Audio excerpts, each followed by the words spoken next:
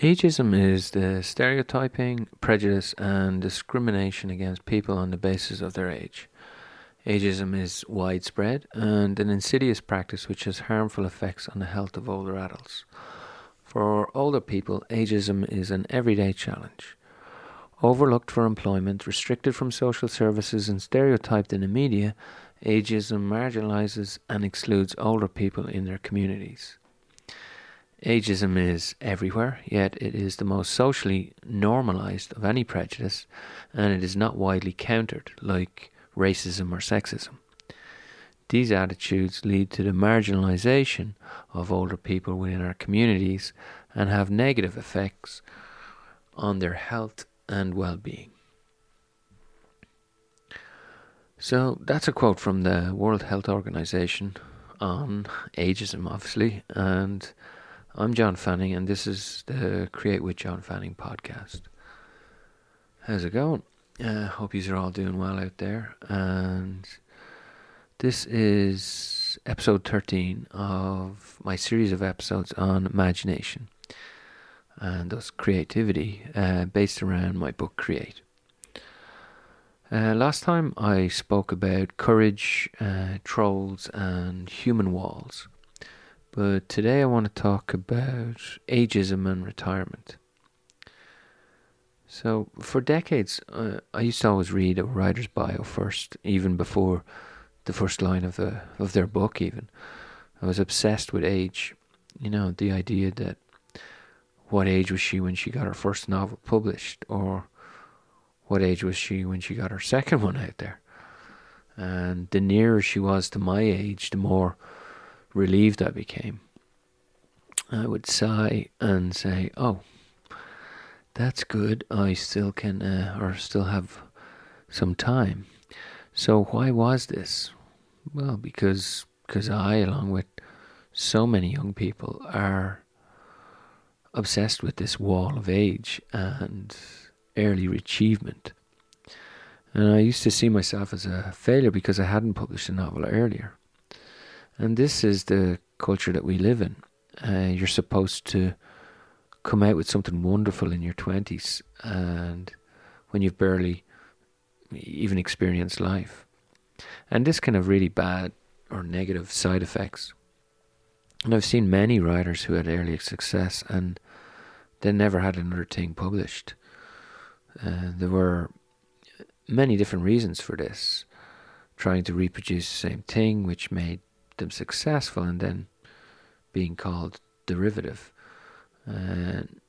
Not being able to write another book for over 10 years because of the pressure they felt to perform the same way again.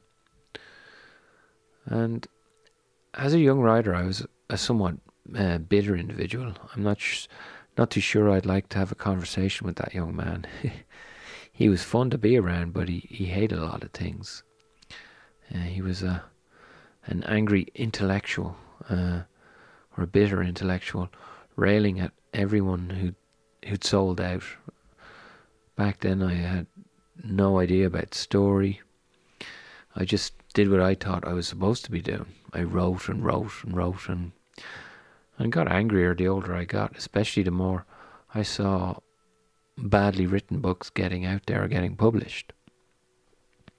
But now I'm so grateful that my earlier books or novels were never published. And why is that? Well, because I was young, and uneducated in the practicalities or craft of what it is that I create, such as those books, they lacked story, they lacked craft, and they lacked an emotional intelligence that I think comes for a lot of us with age. Some people are emotionally intelligent when they're younger, but I think the vast majority of us are not that evolved when we're young. And so this is not to say young writers aren't valuable. There are many wonderful books published by people in their 20s, but now I'm glad it didn't happen for me, because it's allowed me to grow or evolve, and so allowed my writing to evolve in private, not in public. where oftentimes you're punished for not putting something wonderful out into the world your first time out, and every time after that. It's like a film editor friend of mine once said to me, he said, I don't mind if this movie is a failure, John, because the spotlight's on the director, not the editor. I have the time to grow with my craft. A director has to hit it every time out the door, first time out the door, and most directors can't sustain that movie after movie. So that friend is a very successful film editor now, but when I met him first, he was doing these indie documentaries that nobody really saw, not big budget movies. So for the majority of creative fields, there's this pressure to hit it out of the park the first time out, just after you get out of college, with your first creation. Well, that's a wrong-headed and destructive way of thinking and being in the world. And it can only lead to anxiety and depression, or even worse. And it was only recently I discovered Charles Bukowski and Raymond Chandler and J.L. Carr didn't publish their first novels until they were into their 50s. I think it was like 51. And even J.R. Tolkien was 62 when the Lord of the Ring books came out. And Harriet Dorr didn't publish her first novel, The Stones of Ibera, until she was 74. And this is just novels.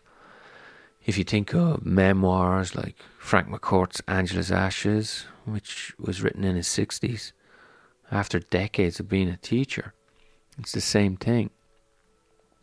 And then there's drama. At 41, Beckett thought he was a failure. He'd had one novel published, Murphy, and it was forgotten, basically. And his career in academics was abandoned to shambles. He went home to take care of his mother in Dublin, where he realised, and that's when he realised what he really needed to do. The beginnings of what he'd done in Roussillon, in the south of France, came alive, which was Waiting for Godot. And then there's another kind of absurdist playwright, Ionesco, a kind of favourite of mine. He didn't write his breakthrough play, The Bald Prima Donna, until he was 40. And nobody liked it. They didn't understand it. They didn't laugh, because it was just too far ahead of its time. It was only later that people started to enjoy his play.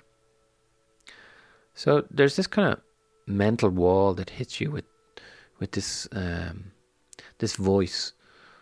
As always, these walls have got these aggravating noises or voices in your head, and it'll take too long, and I'm too old to start writing or painting or designing or whatever it is that you want to create, or I should give up.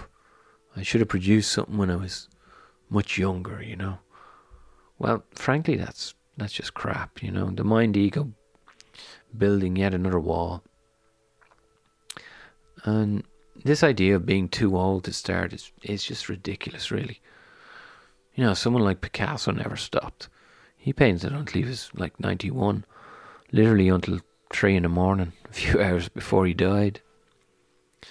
Frank Lloyd Wright designed, Stravinsky composed, and Sophocles wrote, Oedipus and Colonus, all into their 90s.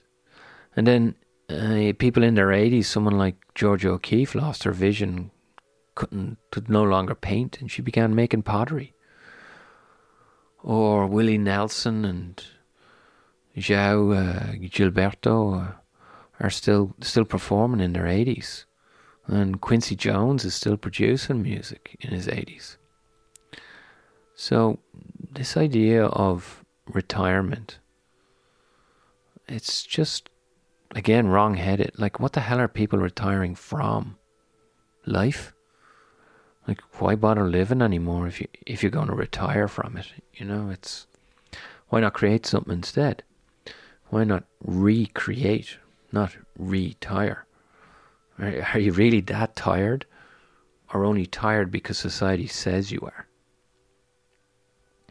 So I think there's a frame of consciousness, or a way of being, that we need to redirect our consciousness or our awareness towards, just reframing, or not going into these lexical prisons again of, oh, I have to retire because I'm this age, or I can't do this because I'm this age. You kind of see it in young programmers, or more what they call now brogrammers, and certain unwritten company policies from this tech generation are even more willing to retire people.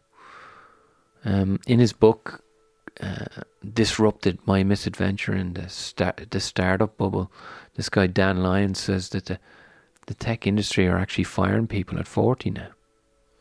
They're too old for the programmers, these programmers, these kind of guys that are looking at people in their 40s as the greys. They actually call them the greys. And this is crazy. It's just another form of ageism. So what do we say to this? How do we combat this as such? Don't be ageist. Saying geezer is prejudicial. Old coot too.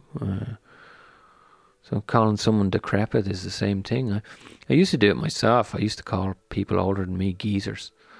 And as with all them programmers in Silicon Valley, I did it because of the one thing we really know about life, and that we're going to die. And as the Romans used to say, the fear of death terrifies me. Timor mortis conturbat me, And what reminds you of death? Old people. So we need to get them out of our sight, not to listen to them or learn from them or let them inspire us to be even more creative, because they're a reminder of where we're going to be at, as opposed to somebody that can inspire us and help us to navigate our creativity or how to embrace our imagination. And I'm not saying old age makes a person wiser, but as Hemingway wrote in Farewell to Arms, it does make them more careful. So just because the body fades doesn't mean what's inside the body does not have some incommunicable wildness that was there 50 years before. It's about how old you feel, not how old you actually are.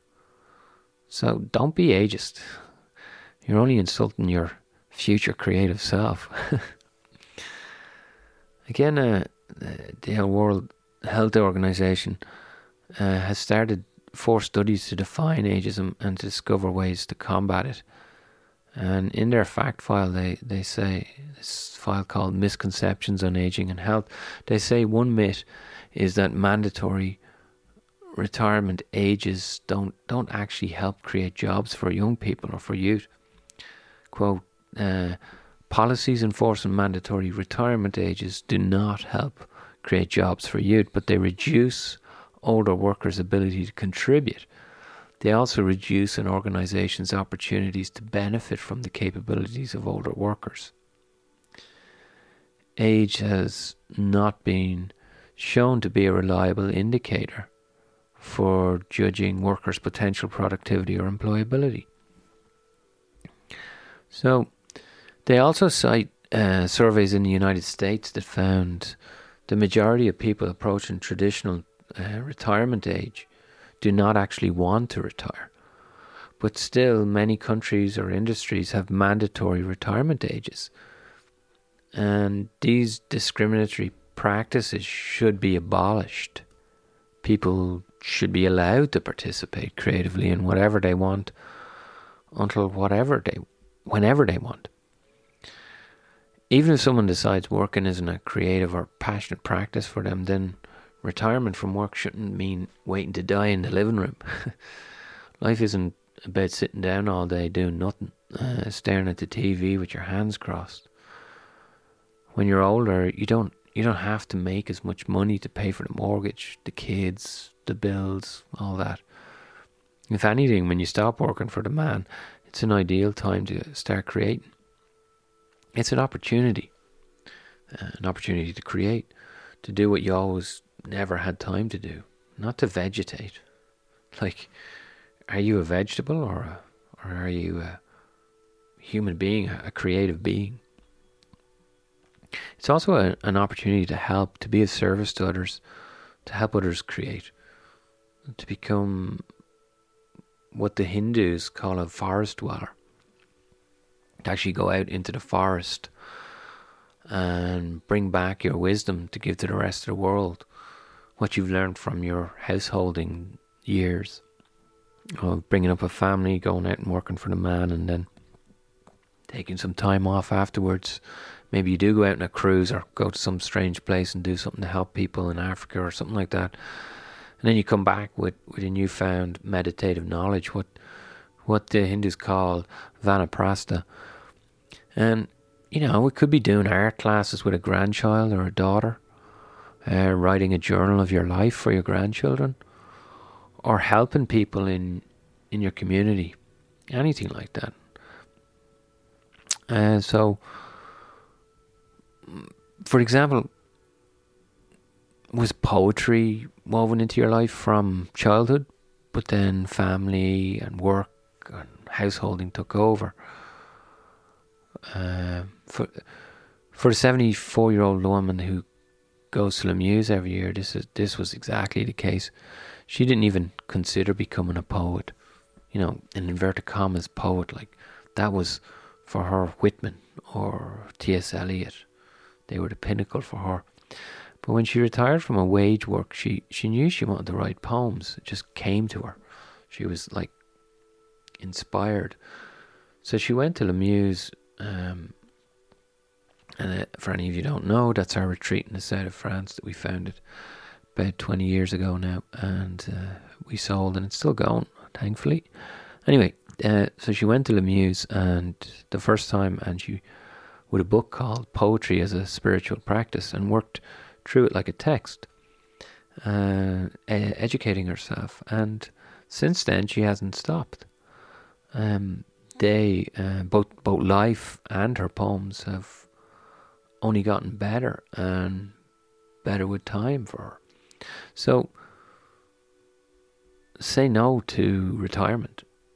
Resist ageism. And if you're younger, try to have compassion for people with older bodies. Just because their bodies are old doesn't mean their hearts are no longer young. And just because your body is young doesn't mean you have to create a masterpiece in your 20s. So the imagination is not about age, but about patience, compassion, and consistency. So no, don't compare your age to others, and don't retire. Create instead. So that's what I wanted to say this time around. Again, short and sweet like the last one, which I shall make up for in the next one, because it's going to be rather long, because it's on capitalism and success and competition. So letting you off lightly this time with a short one. So thanks for listening. I started with a quote from the World Health Organization, and as usual I'm going to end with an Irish proverb. And this one means youth does not care where it sets its foot. And it goes, Is cum leis an óige cá lagan siakos. Is cum leis an óige cá lagan siakos. So as I always say, this podcast is supported by you, the listener, via my Patreon page. And if you want to support it and help me out with producing it, it's patreon.com/John Fanning, and you can get, early access the day before, and I'm going to try and put up extra episodes there as well. And if you can afford it, then donate to support it. And if you can't, that's fine, but try and subscribe to it on iTunes or leave a review on iTunes so that the listenership grows. And if you need to contact me, or if you want to get in touch with me with the old social stuff at Instagram and all that stuff, you can go to johnfanning.me. And the podcast is under podcast, obviously. So it's been great sharing stuff with you today. So until next time, when I start banging on about capitalism and creativity or the imagination, take care of yourself and try to be as benevolent as you can. So, Sean live, agus Ganari an Bóthar live.